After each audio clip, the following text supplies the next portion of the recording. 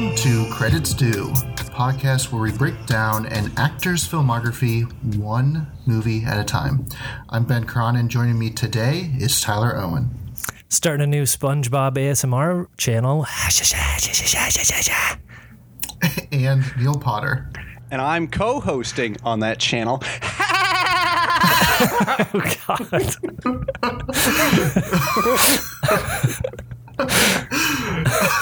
Wow. Tune in. Can't wait. You guys are going to make so much money. Oh, yeah. Think of the meme potential. You guys are dressed up as SpongeBob as well. Both SpongeBobs. Yep, both SpongeBob, too. Yeah.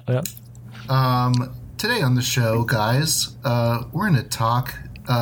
we are on part 6 on our series on Harrison Ford. And we're going to talk about the 1991 movie Regarding Henry. It is directed by Mike Nichols. It is written by one Jeffrey Abrams. It stars Harrison Ford and Annette Bening. But as always, we'll start off with some film trivia on the movie, then do some box office, then we'll dive into our full spoiler-filled discussion on Regarding Henry. Then end, as we always do, with some final thoughts on Harrison Ford and some recommendations. So Tyler, why don't you kick this off with some film trivia? I'd love to. Every episode I put together 4 pieces of trivia about our main film, but one of them I have made up completely, and you guys have to figure out which one it is. So with number 1, we'll start. According to John Leguizamo in his autobiography, he received hate mail from angry Harrison Ford fans because his character is the one who shoots Henry. Number 2. Henry's mistress Linda was a last-minute addition, added only 2 days before filming wrapped. Number 3. 7 years after writing and producing Regarding Henry, J.J. Abrams named his first child Henry. And number 4. Roger Ebert gave the film 3.5 stars, saying, "The lead performance by Harrison Ford must have been a delicate balancing act, since at every point he must seem both plausible as a childlike victim of brain injury and a competent, loving husband and father. Ford's taciturn and irreverent acting style is well suited to the challenge." All right, Neil, why don't you pick the Neil, why don't you pick the fake first? Oh, boy. I'm going to go with the last one you said about Harrison's Ford acting style, that being the fake. I agree with him, but I'm saying it's fake. All right. Ben? Oh, God, I want to go with Linda being a last-minute addition. So yeah, that's what I'll go with, the mistress being the last-minute addition. All right, well, we'll start from the top and work our way down. According to John Leguizamo in his autobiography, he received hate mail from angry Harrison Ford fans because his character shoots Henry. And that is true, which I feel like it's telling. I feel like it's telling. We're just the same. You both just expected that to be true, that Harrison Ford's fans would be capable of doing such a thing. Yeah, no, they were, and they did. Number 2, Henry's mistress, Linda, was a last-minute addition, added only 2 days before filming wrapped. That is a fact.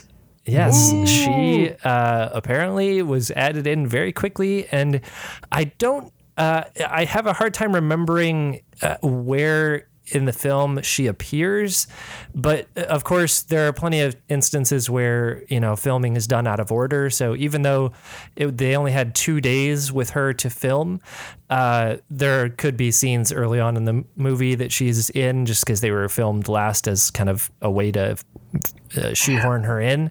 But yeah, that was surprising to me. She's only in like 4 scenes. So yeah, and I think exactly. They're all within the confines of the law practice office. She does go to the Ritz-Carlton at the end. Oh, that's right. Yeah. But that seems very easy to have done as like a pickup shot too. Yeah. But like, okay. we'll get to that. We'll talk about her later. Yeah. Number 3, 7 years after writing and producing Regarding Henry, J.J. Abrams named his first child Henry. Yes, that is true, though I don't know if it was after the character he wrote or not, but that is true. Which means that, Neil, you were right. Roger Ebert did not give this film 3.5 stars, and he was not very praising of Harrison Ford's performance. He gave it 2 stars, and the quote that I read was actually from adapted from a quote that he gave about his previous film, Presumed Innocent, which we should note on this show. We talk about our main actors' films in chronological order, but we skip some and we don't bother to mention them because we're lazy and don't want to do that. So, but yeah, he was in Presumed Innocent in 1990, where he also plays a lawyer. And yeah, so he said about Harrison Ford's performance in that movie that it must have been a delicate balancing act, since at every point he must seem plausible both as a killer and as an innocent man. Ford's taciturn and undemonstrative acting style is well suited to the challenge. But for this film, he said that for much of the film, Henry is an attractive, likable, simple-minded, and childlike character. But exactly how simple-minded? The movie seems to treat his mental acuity as a matter of convenience. He is childlike enough to say embarrassing things in public, but clever enough to know what's really going on and to outsmart his old law colleagues. A pattern emerges. We begin to notice after a while that in any given scene, Henry will possess the necessary mental development to deliver the punchline. He isn't a character, he's an act. And the wife and daughter are his props. Oh, Burn. Oh, boy. Yeah. Big shots. Yep. So, yeah, there you have it. Well, sweet. Well, after that trivia, we're going to get into some box office news regarding Henry. Came out in 1991, July 12th to be exact. It looks like it only had a domestic opening because worldwide the revenue is exactly the same. So it had a budget of $25 million and domestically has had a domestic opening of $6.1 million, all-time $43 million, almost on the button. Yeah, so, however, what I'd also like to do is bring up other movies from 1991 that it was competing against, and one that came out relatively close to this about, like 2 weeks before was Terminator 2 Judgment Day. Shit. And it also had to compete with movies such as Silence of the Lambs, Beauty and the Beast, Thelma and Louise, Point Break, Robin Hood, Prince of Thieves, and, of course, Boys in the Hood. So, Stacked summer. It just keeps on going. So, I mean, it had a tough road. And, for instance, Terminator 2 made like $30 million like over its lifetime, and $31 million it had a domestic opening. So, but it's a big action movie. Probably some would say the greatest action movie. And you know, so I mean, that's that. One thing I'd like to touch on around this topic is who this kind of is targeting its audience, because maybe I'm forgetting how like hardcore 1991 was, but like this is a pretty, I would say, feel good movie for the most part, but is still a PG-13, does drop an F-bomb, and someone is just shown getting shot in the head. So it's like obviously driven towards adults, but it's like this could have easily been like a Disney movie where they just cut away to a gunshot and like you didn't know what happened to him or whatever like that.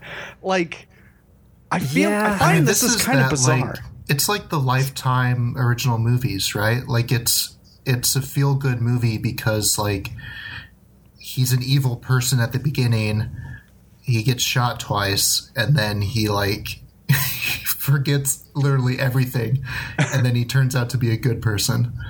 Like I think there's a lot of like Midwest adults, parents probably, that eat this shit up.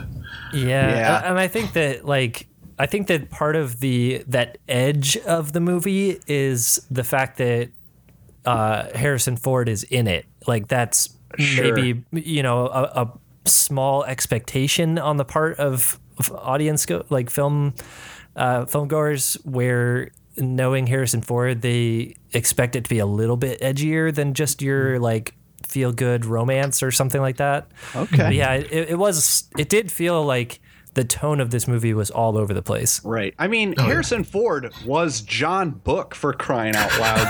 So coming back to this, you'd expect some kind of edge. I understand that completely. Yes.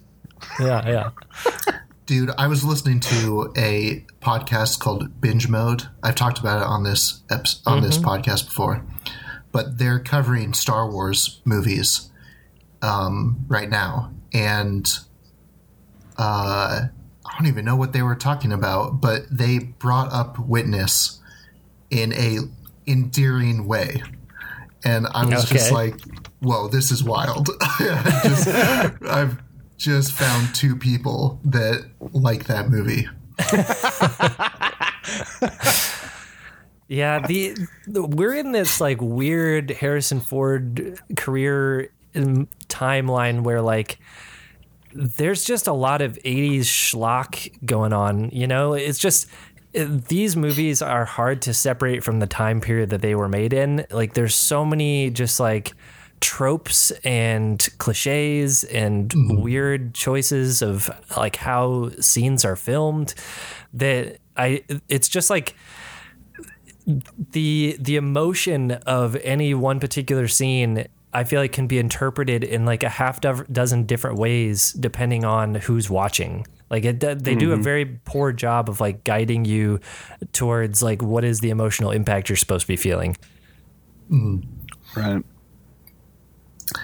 Yeah, this is also, we're kind of like, it's weird just the movies that we decided to pick to discuss is we've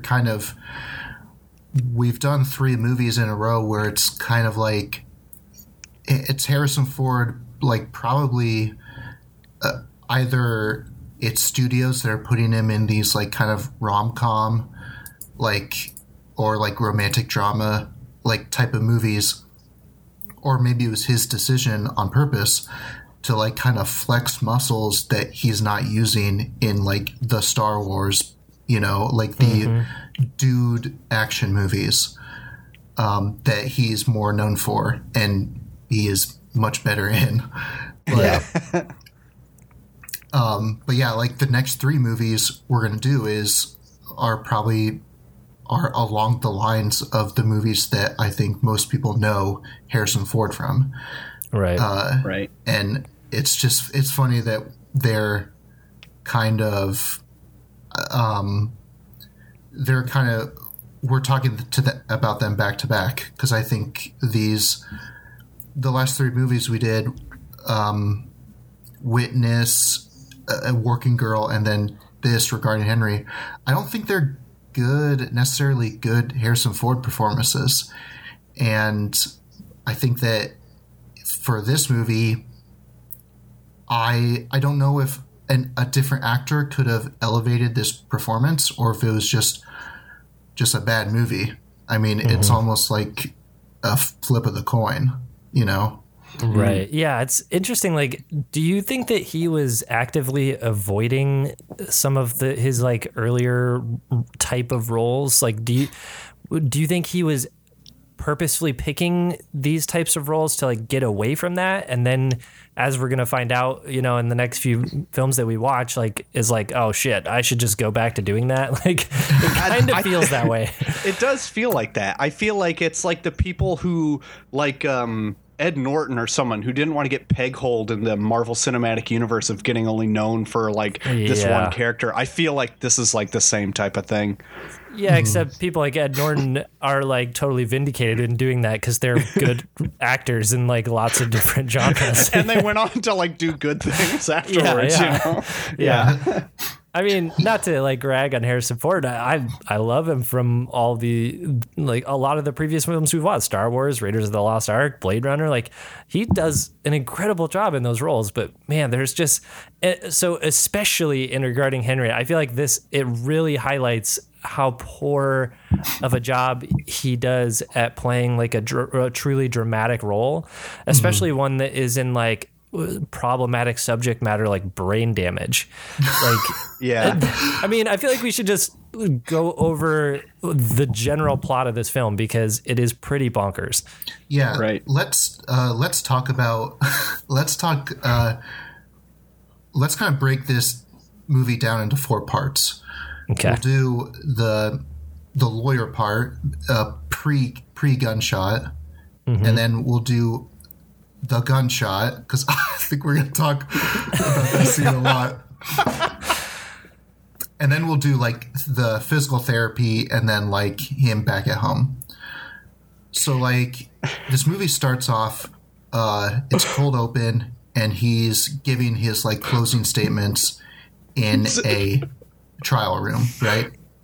Oh God. He is just he has his slicked back hair. He's wearing a suit. He's like just the worst type of lawyer.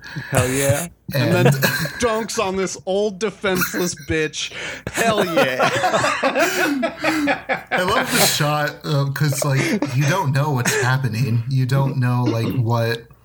I think they almost try to take a turn in that because he's talking about a hospital and you're like, okay, who is he? Is he defending the old couple or is he defending the hospital? But then he just like he turns to obviously he is a defense lawyer for the hospital. And I love just the 2 old people are just like the nicest looking, like they look like everyone's grandparents. And he's just so smug and happy about like raking them over the coals. It's cartoonish too. Like I think at one point he's just like, how can we really know that it wasn't his fault that he's fucked up? Like that's basically what he's saying. Like it just, man. And he's like, this guy's an alcoholic. Like how can we trust him?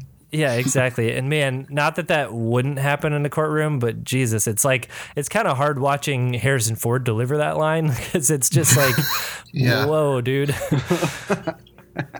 And then it cuts. So like, he wins the case. Everyone cheers. The old lady looks super sad. Everyone, all the like, not everyone cheers. Like, there's 2 people in that room that are not cheering. Well, I would assume that the jury and the judge weren't cheering, but yeah, they do. That old couple has some great reaction shots of just them just looking sad as fuck. And then it cuts to him on a payphone, like bitching about his table, like his kitchen table that he just got, which is pretty hilarious. Yeah, he hangs up on the line. It looks like a goddamn turtle. And then when they show the table, it does look like a turtle. I was like, yeah, you're right. It really does look like a turtle. Looks great. So they do a good job of making this character like he's a sleazeball. He's a total sleazeball. He's like overly sleazeball though. Oh yeah. Very cartoonish, like lawyer, like evil lawyer. Yeah. I think that's really the film's first mistake, I feel like, is that the approach to setting him up as this like very eccentrically bad lawyer is just like, it really undercuts the emotional impact of like what he goes through, because you're just like, this should be kind of a tragic story. Like it really should be. Like someone loses their like memories of their wife and daughter, and like, but when he gets shot, you're just like, yeah, he kind of deserved it. Like he's kind of an asshole. That guy did not have a lot of karma banked for this. I thought a lot. Oh, first of all, we should say Harrison Ford plays Henry Turner in this movie. All right name, but not the best. Not the best Harrison Ford name we've had so Not the far. best. No. Yeah, we should, It's by the no end, we should John rank them. Book. Yes, it's No John Book. John Book. It's a little on the nose of him having like a character turn to Henry Turner. Oh, Interesting. I like it. All right. I don't J.J. like Abrams, it, but you think you're so fucking smart. Jeffrey Abrams. Jeffrey Abrams. So I thought a lot about the Julianne Moore movie that we discussed on the show, Still Alice, which is kind of the same. I think it's the same genre of this movie. In like something terrible happens to a parent, and then their whole their family has to like, help them through it.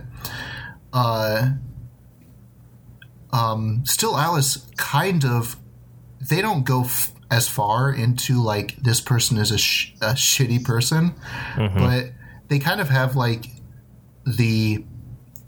it's a depiction of a family that is kind of like, they're not as close as they should be as a family, right? And this like the love of their mother like brings them all together to like for support, right? And this one it doesn't do a good job of showing that like he is a good parent. Like he's a shitty parent, and a shitty human being. And and since he loses his memory, he never makes that turn. Like it's almost like he's literally just a different character by the end. Like it's that's pretty much what it is. I think the part of this whole thing that like frustrates me is that there is the potential for a good movie here, and it felt like at every turn they were making the wrong choice. I'll be script doctor for a minute and say I wish this movie's main character was his wife. Yes. I wish that she at the beginning of the movie is struggling with like thoughts of infidelity, which we kind of get a sense for at the end when it's revealed, that kind of stuff. But like she should be like in this kind of loveless marriage with this asshole of a husband who's changed since when she met him. And then she should, after this happens to him and his personality changes and he's a different person, she should be like racked with guilt over like, thinking that she would leave him, or that like, can I love him now because he's like not really even the same person I married or the person I, came to no longer love. Like I thought the potential for her story was so much more interesting than his, because he's not a character really. He's just like this blank slate, weird mental illness like character in the entire rest of the film. And so I was so disappointed that she was such a small part of this movie. And her turn she is such a like wonderful character and someone that you can root for. And her turn, when it's revealed that she was cheating on him, like that was effective, like at least to me. Right. I agree. And half of it is because Annette Bening is like, she turns in an incredible performance in this movie. And especially during that scene when she's like breaking down crying.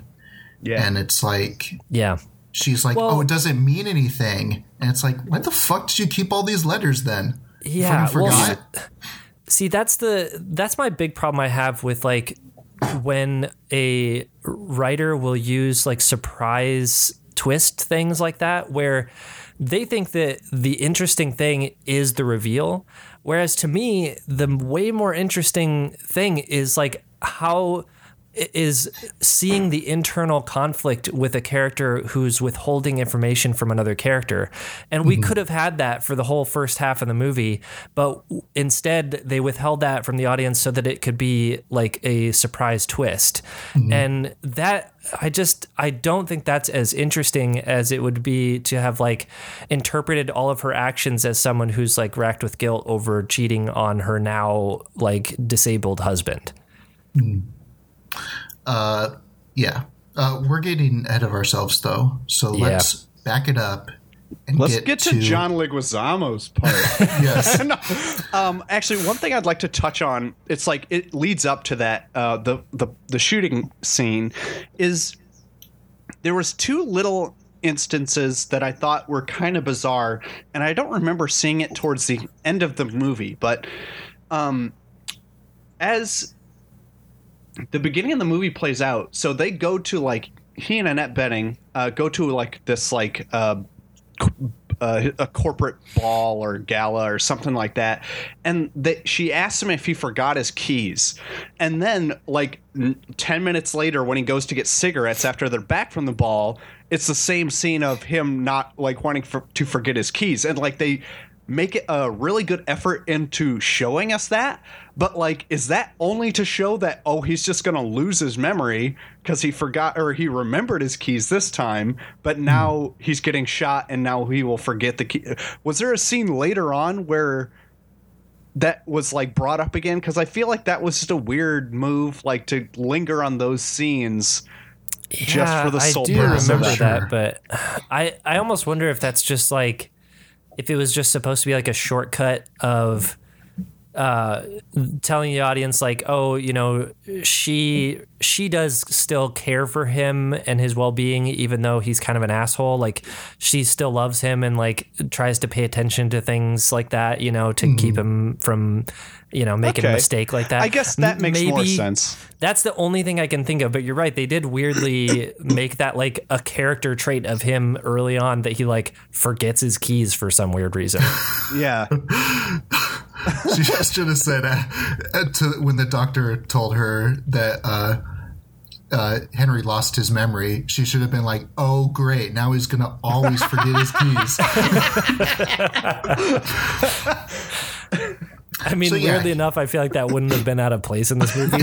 Right. There's an insane number of punchlines for this, like, what is supposed to be a like drama about brain damage. Mm-hmm.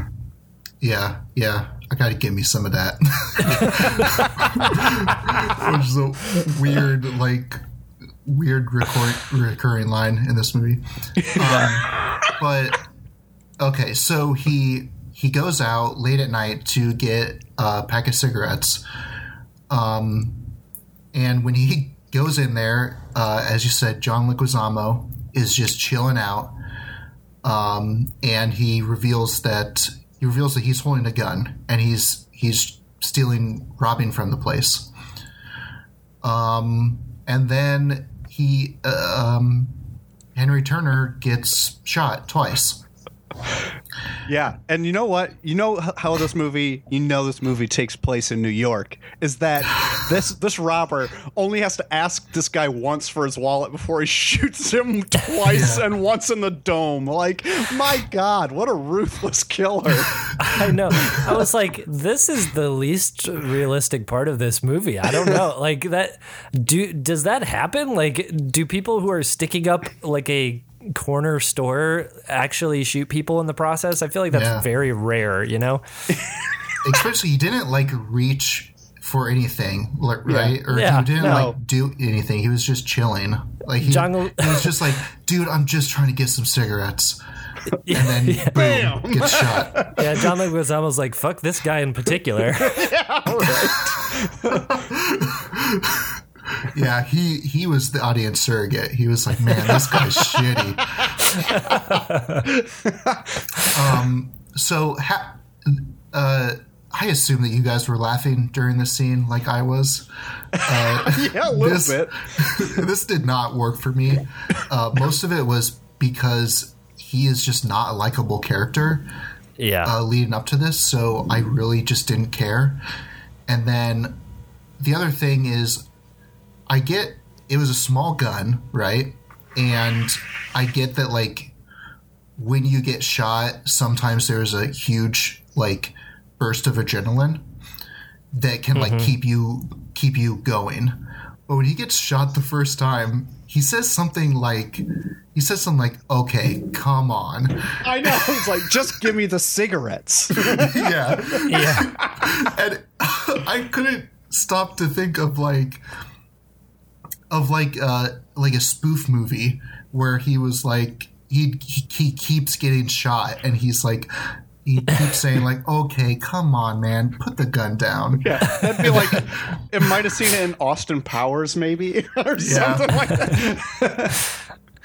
Yeah, that sequence was, I was still at a point in the film where I was like, I wanted to hope it would be good.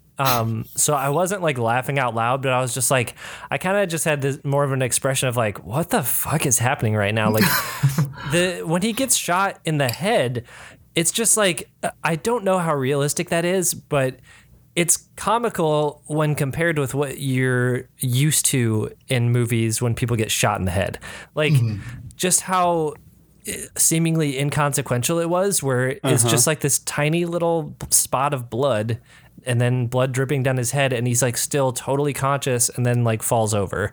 Like it just, and he falls through the glass door and it almost seemed like falling through the glass door did more damage to him than the 2 gunshot wounds. Well, and I'd almost be willing to, like, obviously there are a lot of Hollywood movies where being shot is very unrealistic, where like you get shot in the chest and you just like immediately die. Like that's not how it works, right? And even Or people you, who get like, shot in the head, flown in through the air and just blast through the window.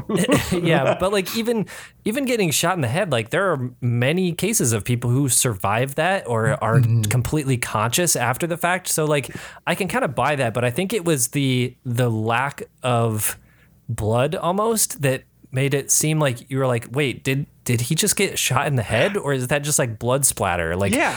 It was. I guess it was just confusing. Is the main thing. Like it wasn't particularly effective just because I wasn't really sure what was happening. Right. I thought the same thing because he got shot again, and I thought it was just like he got shot in a spot that was not in focus on camera, and it was just splattered up onto his forehead. Yeah. That's what I thought it was too. And no, he was getting shot in the head. But what makes this even more dumb is like so he gets shot in the head, and like it's kind of like you're like, really? Did he really get shot in the head? And it turns out he did, but that's not even what gave him the memory loss. The doctor explaining it in like the next few scenes is like, no, he pretty much just had like a stroke, and that's what did it, or something like that. It was the other shot to his chest. It like hit an artery or something, and he lost so much blood to his brain that he like had brain damage. So that's what you're right. Wow. Yeah, I totally forgot about that. So it like immediately undercuts the severity of getting shot in the fucking head. Yeah. But with that weird explanation. But yeah, like and then honestly, that part is what made me very confused on what the rest of the movie was going to be, because that kind of brain damage, when you like lose oxygen to the brain, is potentially a lot more serious than just having very localized damage to one part of your brain. So like then I was like, oh, are we going to have like a developmentally disabled adult now who's like in a relationship? Diving Bell and the Butterfly situation. Yeah, Where and he turns writes a out entire that book in turns out that is what we get, and makes the whole rest of the movie really awkward. But it's not as it's not as extreme as that. Like he goes through physical therapy pretty quickly. So and then it's just he just has memory loss. That is it though? He only like, I mean, he has this like limp, and then he like one of his arms like doesn't move like for the entire movie. So there is some like residual like physical damage, but it seems mostly that he recovers pretty quickly, and then it's just that he doesn't remember anything. that he is just like his hard drive got reformatted. That is not really how I interpreted his performance in this. Like, to me, it really felt like it wasn't just his memory that was lost or his personality that changed. Like, it really felt like he has now a severe like impairment. Like he can't function at the same level of thinking as a typical adult human. He seemed like a child throughout the whole rest of the movie, which to me, like, it made for some interesting character relationship changes between him and his daughter, which I thought were interesting. But oh boy, the then romantic stuff between him and his wife felt very problematic because of the way I interpreted his brain damage. Yeah. Like, am I wrong? I mean, no. I feel like the movie is trying to present a character who has only just lost their memory and has had a change of personality, but that is not the way it felt. He acts like a child through most of it. Like, he acts like he's the same age as his daughter. Yeah. Or even younger, because he doesn't understand how, like, he doesn't understand simple social constructs, you know? Like, it just... Yeah, it's very strange. It's like the movie Big, when it's like that same type of situation where you're like, dude, that's a boy in there. Like, or the Robin Williams movie Jack. You know? Like, it just, I was like, oh no, this is, or kind of the relationship between like Forrest Gump and Jenny, you know? It just was like, ooh. Yeah. It's weird. I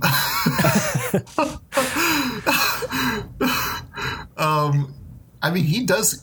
God, when he came home and then like went on that walkabout.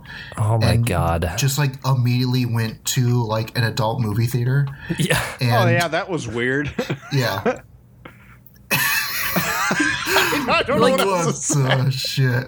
Yeah, like that's the kind of stuff where it's like, okay, you've obviously lost more than your memory. Like, you're looking at the screen like you've never seen a dick before. Like, it's very off-putting, and it totally reinforces that interpretation of him having reverted to like a child's state of mind. But that's like to that Roger Ebert quote you read, like. But he still goes back to his job as a lawyer. Why in the ever living fuck would they let him do that? Like, I know. That's a whole topic of discussion that I think we can get in on. That is where the movie just absolutely lost me. Whoever let him back should be fired. He goes from his daughter teaches him to read, and they only show him reading the like title of a children's book, and then it's you're a lawyer like, again. Yeah, he goes to like his job as a lawyer where he's like reading like pages and pages of legal documents. Yeah, and it's like there's some serious shortcuts in the editing here, or he's just having some incredible leaps in his recovery. But he does never really use. He never really loses that, like, acting like a child. Right. Well, okay, so there's a whole subplot around their financial situation. And I feel like what they were trying to do with him going back to work was to show it as like his employer being like kind of doing this altruistically. Like they know he's not going to be able to function as a lawyer like he used to, but they can afford to keep him on just because of how prestigious he was before his accident. And like, maybe they can, help him out financially by having him still on the books as an employee, but that they didn't really depict that as the reasoning at all. It kind of just felt like they're like, everybody's like, welcome back. Can't wait to have you start on your next case. Like, what? Yeah. And that's why he's like he's like reading old testimonies from the court case at the beginning of the movie is because he's there in the office, but he's not actually working. But that character, the boss of the whole like firm, he like vanishes like halfway through the movie. Like you don't really get that sense of it's like, yeah, he's helping them out. Like this is kind of a way for him to just kind of give them money without actually just like cutting a check. Yeah, and because we had that scene between him and the wife, I can't remember her character's name, but now Sarah, where she like turns down an offer of help. And so I guess I could see how him like trying to get him back to work would be the polite way of doing that, right? But if I were Sarah, I'd be like, no, you're not going back to fucking work. Like, are you kidding me? Like, you can't Imagine even how much cross money the street. he spent just like that, like 1 hour of him being away, like accidentally getting out and buying a ton of shit like a dog. He just comes home with a dog. And no dog supplies. He has like a leash and that's it. No food, no like nothing. Come on, what man. a monster. Hey, I noticed I don't think we've touched on one of my favorite characters in the entire movie, the physical therapist guy.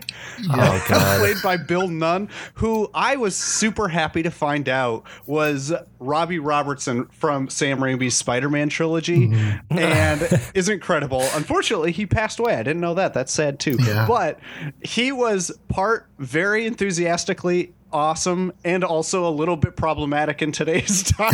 Like A little bit? So when he came back at the end, he should have been like, yeah, I actually got fired from that place because Sexual everyone harassment. turned me in. For literally years of harassing my female coworkers. He's also that like he's a good character in the sense of he's kind of a shithead at the beginning, but then he comes back and imparts like the morals of the movie to Harrison Ford.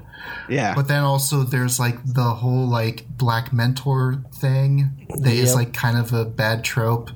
And then of course his like signature catchphrase of "I gotta give me some of that." I gotta give me some of that. He says like 5 times. When Harrison Ford had to deliver that line as like a punchline, I felt like I could feel him dying inside. Yeah. I felt a lightsaber just go through his chest. A lightsaber of the black community going straight through his chest. Oh God! But I liked this character too. But Neil, why don't you? Yeah, outside of being a little bit of a Me Too #Me Too kind of guy, he did have like his story towards the end where he kind of revisited Henry was really kind of like heartfelt and nice, like how he was like, oh yeah, you think I wanted to just be a physical therapist? Like I was playing football, I was doing that, but my knees are destroyed or whatever, and that he's just doing it because he wants to help people now. Like that was really nice. And like I think talked about his relationship with his physical therapist, which like mirrored him and Henry's relationship too. Yeah. I thought it was, I'm surprised. So either he would have gotten fired for the sexual harassment or him just fucking with people's food. Like he put so much spicy shit in his eggs that one day. So he put abuse. He put in hot sauce. It looked like sriracha sauce. Yeah. But then what was the second thing he put in? I think it was like flakes. red pepper. Yeah. Oh, okay. Yeah. He's just dumping them in just because he was like, I want to make this asshole not like eggs anymore. Well, it sounded like that's how he made his eggs. Like he just got him, because what does he call it? It's like... Oh, whatever his name, the special, whatever his name. I think he was, I think it was a deliberate attempt to get him to like have trouble eating it so that he would say something. Or be vocal, yeah. Yeah. Oh, okay. His name's Bradley.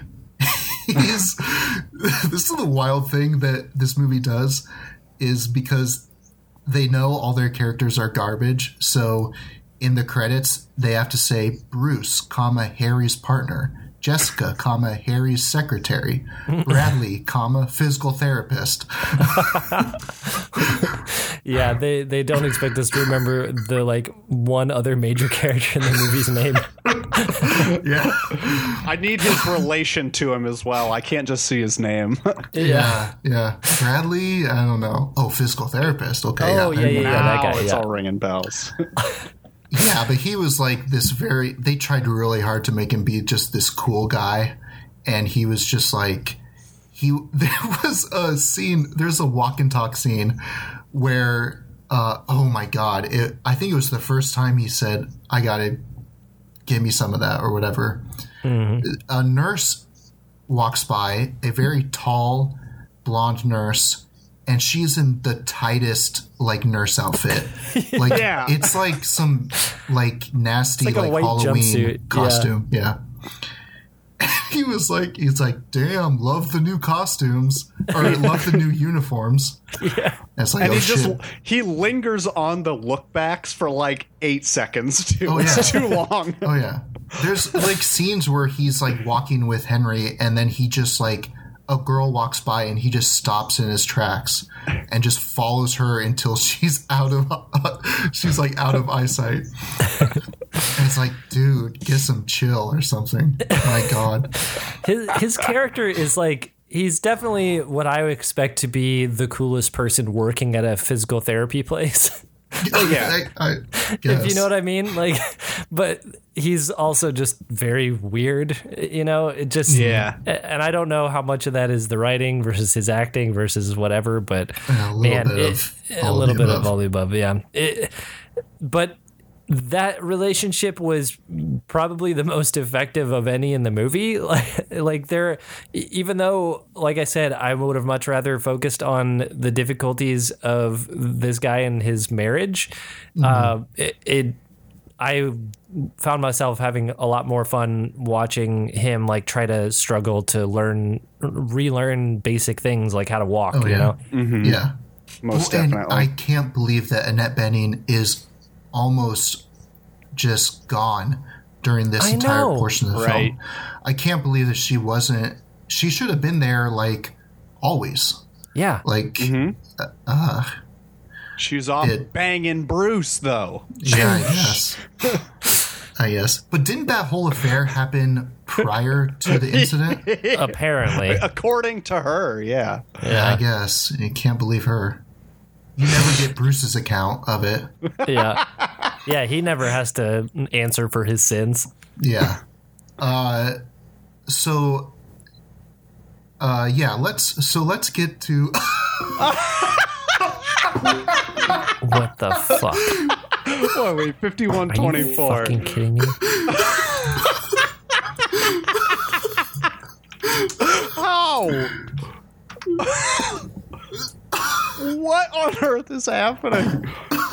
It's like Discord knows. What the fuck, guys? I don't know. I think there's some kind of ghost or ghoul messing with guess. us. God, that's funny. Holy shit. All right, I was about to bring up Linda. So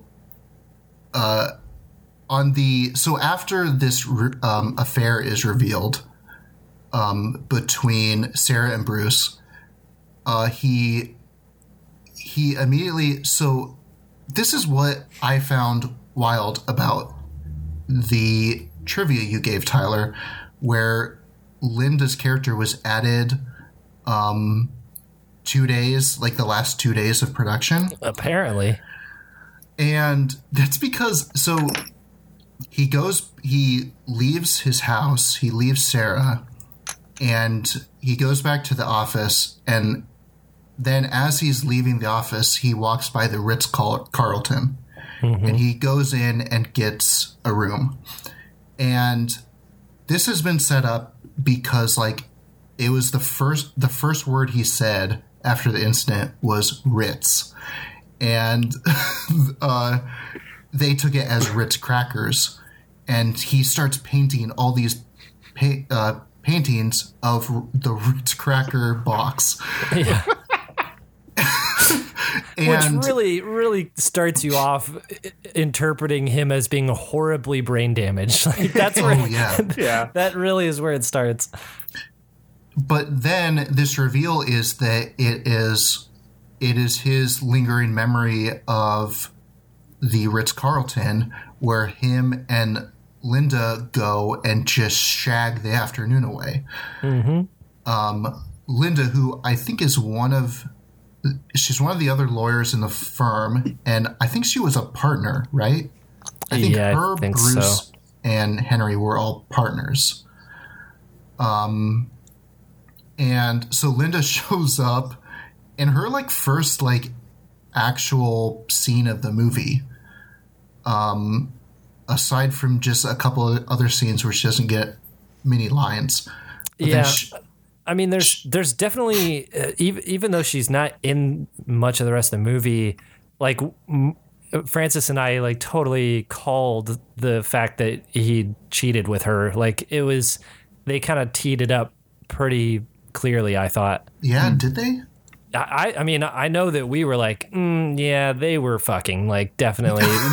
They linger on her face in a few places where it seems like she's disproportionately concerned about his well-being, and so like, I think that's kind of what we clued in on. Yeah. So she reveals that not only are they fucking, but he was about to leave Sarah to run away with her. And my reaction was, Linda, you never showed up to the fucking hospital. You think you love this guy? You couldn't even show up. What a yeah, bitch. that was my reaction. And then it also like it is an interesting twist because it shows just how Is it though? well, it shows how just in disarray their marriage was, but they don't really do anything with it. Like, he never tells Sarah about the affair. He's never just like, he goes back and he's like when the second affair is revealed, I was just like, oh, so now they're going to be fine because they both cheated on each other. Oh shit! Yeah, right? You're right. He never actually brings that up. But he's like, he goes back and he's like, yo, I forgive you, and then they like live happily ever after, and it's just kind of like, it's just like, yo, Henry didn't change at all. He's a shitty person. He's been faking it this whole time. Wow. Wild. And the whole, like, I don't know, the ending is just too clean. Like, it just kind of, the resolution is that they just decide to be better. Like, they just decide to leave the city, get a smaller house, and then, like, not have their kid go to boarding school. Yeah. Yeah, the drama of this movie feels like manufactured in 10 different ways, and none of which are the focus, and all of which are poorly done. They're like I was interested for the good portion of the second second act of the movie of the dramatic element of, is he going to regain his memory, and is he going to like, if he does that, will that bring him back to his old ways, you know? Like that, it's kind of that, like, you know, nature versus nurture thing, right? Like, are you just the like collection of your memories, or is there something deeper that you can change? But the movie feels like completely uninterested with that question. It doesn't really care at all about whether he recovers his memory or any of that. Like, they pretty much show very quickly that, like, oh no, that we don't care about that. Like, we we're going to have fun little anecdotes here about how like he doesn't understand things and kind of play it off as a joke. Yeah. And then they try to insert this drama of infidelity at the very end with a twist because we weren't told anything about it before that. And it just is like immediately resolved. So like there's no, for a movie that is about some very serious subject matter, there's like virtually no dramatic tension here whatsoever. Mm-mm. It would have been really funny if he, right when he walked into the hotel room at the Ritz-Carlton, that he just got all of his memories back. Like he remembered that room so well that he was just like, it was like instantaneous. That would have been a different movie. Holy shit. Hey, Linda's hot. I mean, they run off together and they're happily ever after. Mm-hmm. But never marry the person, never marry your mistress, you know, because like they cheated on someone before, like with you. So they're going to cheat on someone again, you know? Right. Yeah. That's the timeless quandary. Yeah. The timeless quandary. All right, let's wrap this up. Or actually, do you want to talk about the daughter real quick? Mainly Neil. Do you want to? How is this child actor? I'm glad you asked because this child actor was garbage. This is the only movie she's in, by the way. Oh, really? It shows. That's being a little cruel, but no, she is wooden. There's absolutely nothing going on. Great. I thought I actually kind of liked her. I thought she did a pretty good job of playing the like quiet, quiet child of an overbearing parent, pretty accurately. Yeah, and I thought that the few moments that they had together were kind of touching after he had his incident, where like at the breakfast table, I thought was like the one decent punchline in the whole movie that like it's the kind of joke that works in a drama, like where she spills her drink and he's like, oh, that's okay, I do that all the time, see? And he like knocks over his drink. Like I thought that was pretty touching, and like the confusion on her face was pretty great. Yeah. And the whole family actually. Yeah. I mean, yeah.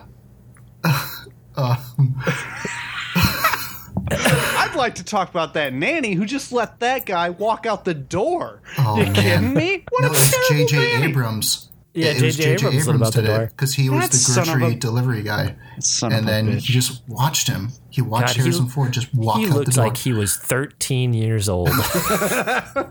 Was he 13? Pretty damn close. Yeah. All right, let's get to final thoughts. For every movie, we give Harrison Ford a rating of 1 to 5 Harrisons on how we thought his performance was in this movie. So, Neil, why don't you start us off with your final thoughts? Yeah, sure. Just start to say about everyone's name and then go to mine. That's okay, Ben. You are going to say... Never mind. Tyler Neil. Okay, well, final thoughts. Kind of as Tyler said earlier, there could have been something here. I think if we followed Annette Bening's character, I think it would have been a better served movie. However, that's not what we got. We got some weird humor, some weird things to think about during his stage of memory loss and him relearning everything. It didn't age very well. Harrison Ford is one of the weaker links in this whole movie, sadly. but like Annette Bening, I think she does a good job for kind of what they had going with her. Like she actually had like the most emotion and things. I think like also the Bradley, the physical therapist, like he had some levity. He had some problematic things, but overall I think was, he was fun to watch at least. But I personally don't think like this type of thing works for me personally in a movie, like having like doing the child as an adult type thing, like relearning, like I don't know, it just doesn't mesh well with what I'm interested in, like liking or interested in or anything like that.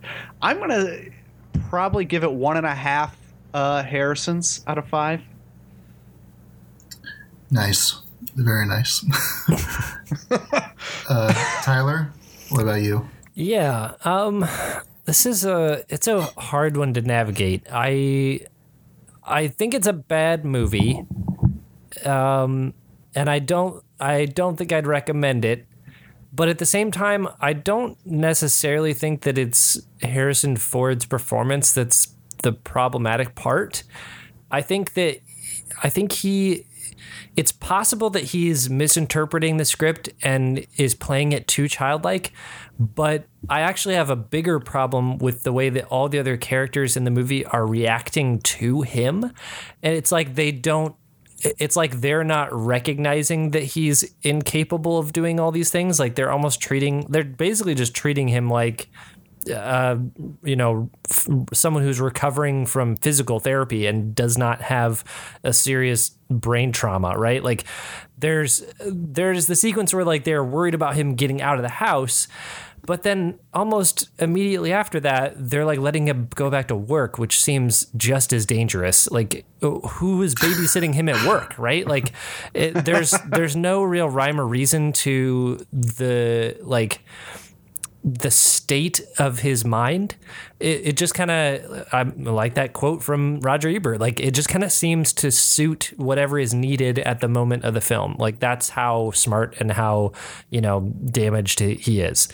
So I don't think his performance is problematic, but I think it's the writing that's problematic. So I'm going to give this, 1.5 Harrisons. I think that's pretty accurate. Not really worth watching, but it's not an absolute train wreck either. So, you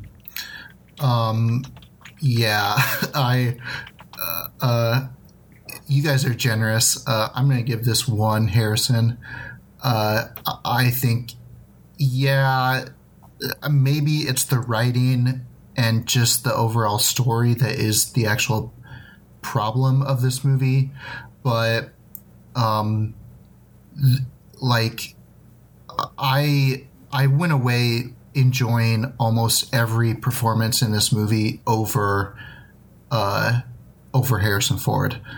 I just did not enjoy his performance at all. And the writing didn't help. The just movie in general didn't help. I think the one saving grace for this movie is Annette Bening. I think she's pretty incredible in this movie, but the problem is that there's so many other movies that you can watch Annette Bening in that are just far better. So this is pretty far down the list for even her. So I don't know. I think it's pretty forgettable. It is a weird moment in Harrison Ford's career. That's for sure. But 1 Harrison for me. All right, let's get to recommendations, guys. Neil, why don't you start us off with your recommendation? Sure. Mine is a television series called Schitt's Creek. My wife has been watching it like all the way through super fast, and I've only caught like probably a season's worth of episodes, and she's probably in season 3 or 4 right now. But like anytime I'm dropping in on it, it's very funny. The funny things about it are like its awkwardness level. Like it's kind of got that Curb Your Enthusiasm type thing where he just puts himself in these super awkward situations and like he has to get work its way out of them, and it revolves around Eugene Levy, his son, his actual son too, Daniel Levy, and it's got Catherine O'Hara and Annie Murphy as like the main family, and then the main guy who's like working against them is Chris Elliott. And if you don't know him, like he's the guy who's the weird hand in shit. Now I lost my train of Scary Movie 2. Yes. In the house where he's like, my germs. He's like that guy. Yeah. He just plays. So it's essentially Eugene Levy's family, like essentially buys something with, or like they wind up in this town, this guy's town, and Chris Elliott, he's like the mayor of this town, but like they came from like a ton of money and now have like nothing, but they still live like they have like a ton of money in this shitty motel type thing. You just like it's kind of like all the episodes are kind of like self-contained episodes, and it's just, that's why it's been so easy to kind of just jump into and watch here and there, is that like everything within the episode doesn't really happen outside of anything. And I have to give props because Catherine O'Hara and Dan Levy are fucking incredible in this show. Like Catherine O'Hara's doing this really super, like, I'm the most affluent person. Like, she goes to bed wearing like more jewelry than like anything, and just the way she carries herself and talks in the show is hilarious. And Dan Levy is just phenomenal. Like, I don't know, like, he is probably the standout in it. Just like his comedic timing and like everything that's happening around his character is fantastic. I think it's on Amazon Prime, if I'm not mistaken. You can watch it there. But that's Schitt's Creek. If you haven't heard of it, I would check it out. It's funny. Very It's cool. kind of like it's a sitcom-y type show too. So Nice. Yeah, everyone has been raving about this show for a while. It's not an Amazon show, right? They just are streaming it. no, they just have streaming rights too. Yeah, they must have gotten streaming rights maybe 2 years ago, and that must be how everyone has been finding it, because it's also like, how many seasons is it? I think it's 5 right Yeah, now. Jeez. Yeah. Yeah. Oh, they're in the midst of 6 right now. Wild. Yeah, I have not given it a try. I probably should. It's probably right up my alley. Or right up my creek or something. Tyler, what's your recommendation? All right, guys. So I am a big fan of just big, dumb action movies, Marvel Fare, all that good stuff. And I've got one of those to recommend. I recently rented, finally, Godzilla King of the Monsters. Now, this is the sequel to the American Godzilla from, I think, 2014, maybe? It's been a little while. But that movie was notorious for, like, really barely showing Godzilla and having it like kind of obscured until the very end where we finally get the big fight. This movie dispenses with all of that bullshit and just shows you Godzilla basically the whole movie. This is, and honestly, there might be too many monsters in this movie. It's like every major player from like classic Godzilla is in this movie. Mothra, Rodan, God, there's just King Ghidorah. Yeah, there's so many of them. But it's just dumb fun. Like the writing is pretty bad, but there's some like crazy shit that kind of just makes up for it. Like we are introduced to like sorry if this is kind of a spoiler, but it's just a dumb Godzilla movie. We're introduced to like basically Atlantis, where there's a massive like radiation like origin of radiation where Godzilla goes to like recover after a fight. it's like there's fucking crazy like Atlantis pyramids that he sleeps inside of and like heals with radiation under the ocean. It's bonkers and awesome. And yeah, I won't go any further than that, but like basically it's just like all the monsters are just fighting and it's kind of awesome. The special effects are bonkers and stupid and cool all at the same time. A lot of people online have shit on this movie for being like far inferior to the previous Godzilla installment, but honestly, they're building out this like dumb monster universe now, where like the next movie is going to be Kong versus Godzilla, and it's going to be the Kong from Kong Skull Island that came out just a couple years ago, and that movie was pretty bad. But hell if I won't go see that or at least rent it, you know, like they're just fun. I think that a couple standout actors in this are Kyle Chandler is basically the main character, and then oh gosh, I forget her name, but the girl who plays Eleven from Stranger Things is in it.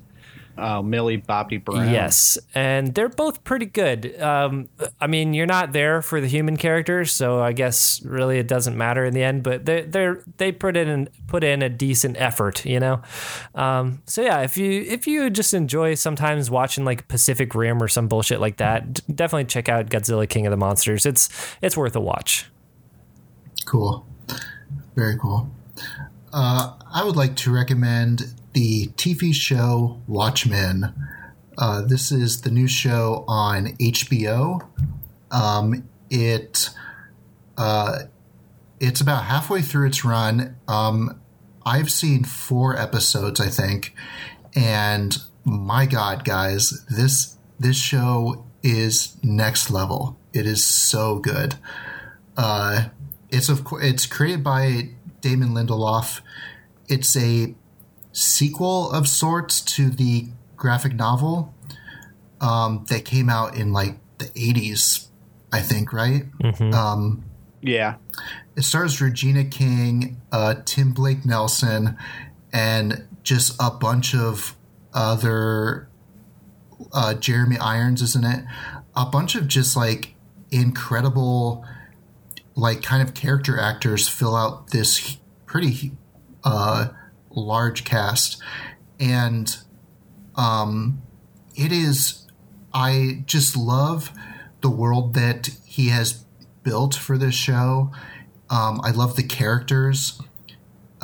Tim Blake Nelson plays this character called Looking Glass, and it is a guy who wears basically a reflective mask. So like there's a lot of jokes where characters will just like stare at his face and then they'll start like touching up their hair as if they're looking in a mirror.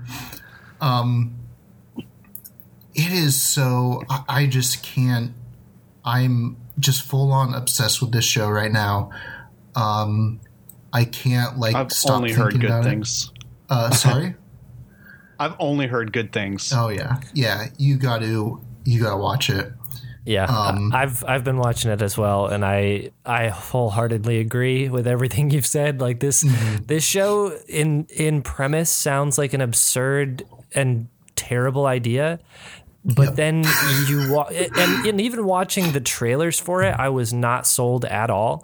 I like my only real like expectation of any level of quality was just that Damon Lindelof was handling it, because I had just recently finished watching The Leftovers and absolutely loved the characters in that and most of the writing.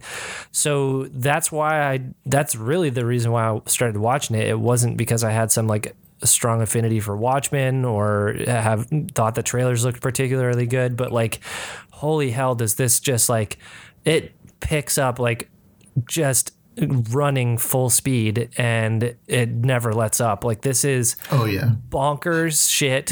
I mean, it is insane to me how little they care of whether or not the audience has read the graphic novel, even though it's like practically necessary. Like they don't, basically they're just like, yeah, sorry, if you don't understand what's going on, then just don't watch because this isn't for you. Like they're not taking time really to like explain the previous characters from the 80s or any of why any of that really matters, even though it seems to matter quite a lot. But yeah, it's top notch. I'm legitimately like not wanting to talk too much about this because I have an episode waiting to watch after we get done with this. So yeah. And to that, I think you almost have to read the book before you watch this movie. I think it is necessary. Yeah, that's what I mean. But they don't try to. Yeah, they don't tell you that or try to catch you, like give you like a catch up on what happened. You know. Yeah. There is a few scenes where they'll like explain the book or explain parts of like the book and those characters. So like. If you are unfamiliar with Watchmen, like they kind of give you the information that you absolutely need to know or remind you of it. But there's so much. They do that in a way where like if you hadn't read it though, you're going to be like, well, that sounds fucking stupid. You know, like kind of, right? Like, but there's so much small things on screen that if you've read the books and if you know those characters, it is just so much more rewarding. Yeah, it's great. And it's so like, so the first two episodes have started off with like a real world event and to very minor changes too. Like it's not like the Vietnam War and Dr. Manhattan is like 100 feet tall like in the comics. It's like a real world event that ties into the show, and I just absolutely love how this show is.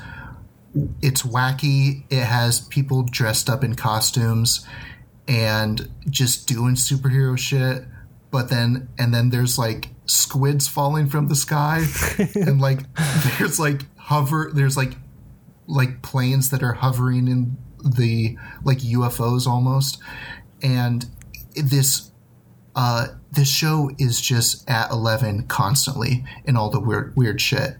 But then they're also like they're covering white supremacists and police brutality, and like how it's 2019 and we still have a lot of racists in this country. Like they're covering some real shit, and it's so perfectly on brand for what the original Watchmen book was. Like that's the most impressive part, is that the tone of it, even though it's in a completely different medium, like it feels so like respectful of that source material. Yep. Yeah, and then the last thing I'll say is the music is done by Trent Reznor and Atticus Ross, who you will know, of course, from Nine Inch Nails. They've done like a lot of movie scores, most notably The Social Network. But this is I think the best score that they've ever done. It has just parts of kind of everything. It has these weird, like subdued, like disturbing tracks, and then there's some tracks that are just like a full-on rock song. And it gives this show a perfect tone that you rarely ever like feel in a TV show, like let alone a superhero movie, right? And it is they've released, so the score is coming out in 3 volumes. They've released the first volume of like 12 tracks, I think. You can find it on Spotify or probably like any streaming service. But my God, that music is incredible. Yeah. And it's so... I'm not even a fan of Nine Inch Nails, and the soundtrack is just like badass. I love it. Yeah. My God, it's so good. So that's Watchmen. I cannot wait to watch more of the show. I'm really looking forward to where this season goes, because it's so weird, but like there's so much ground that they still have left to cover in like the 5 episodes they have left. And I'm interested to see how long this show runs too. Mm-hmm. Like we could still be watching Watchmen in like 10 years, you know? Oh, that's Alan crazy. Moore's going to be pissed. I'm pretty sure that they have said in interviews that they planned the first season to be a complete story, but they would be open to more seasons if HBO wanted it. So, dude, they could do like an anthology too. Like, yeah, that would be cool. Yeah. Yeah, who knows? I'm sure they have plans for. Yeah. I'm sure they have some sort of plans for a second season. Especially, I think it's getting really good ratings. Like, I think it's performing very well for HBO. I hope so. It deserves it. Yeah, but so yeah, that's Watchmen. Check it out. It is very much worth the time. Even if you wait for the first season to end and just binge watch it. But definitely put it on your radar and make sure you watch it, because my God, it's so good. All right. That is it for this episode of Credits Due. Thank you for joining us. Thank you for listening in. And I hope you'll join us in 2 weeks. Very excited to talk about this movie. I actually don't think I've seen this movie all the way through. So, very excited to actually watch this movie. Of course, we're talking about The Fugitive, Tommy Lee Jones. Very excited. Yeah. Very excited for this movie. But until then, Tyler, why don't you tell the people where they can get in touch with you? Yeah, you can touch me on Twitter at Tyler Owen. Oh, you can not do that to me on Twitter at Dino Neilman. And you can listen to my music podcast, Pivotal Tracks, where I interview musicians about a song that has inspired them. So you can check that out at any podcast service that you get this show. You should be able to find Pivotal Tracks. And you can also follow the show on Twitter and Instagram at Credits Due Pod. And until our next episode in 2 weeks, where we'll be talking about The Fugitive. Once again, thank you for joining us, and thank you for listening. And until then, remember, as always, I remember gray carpet. I want to go home. He remembers gray carpet.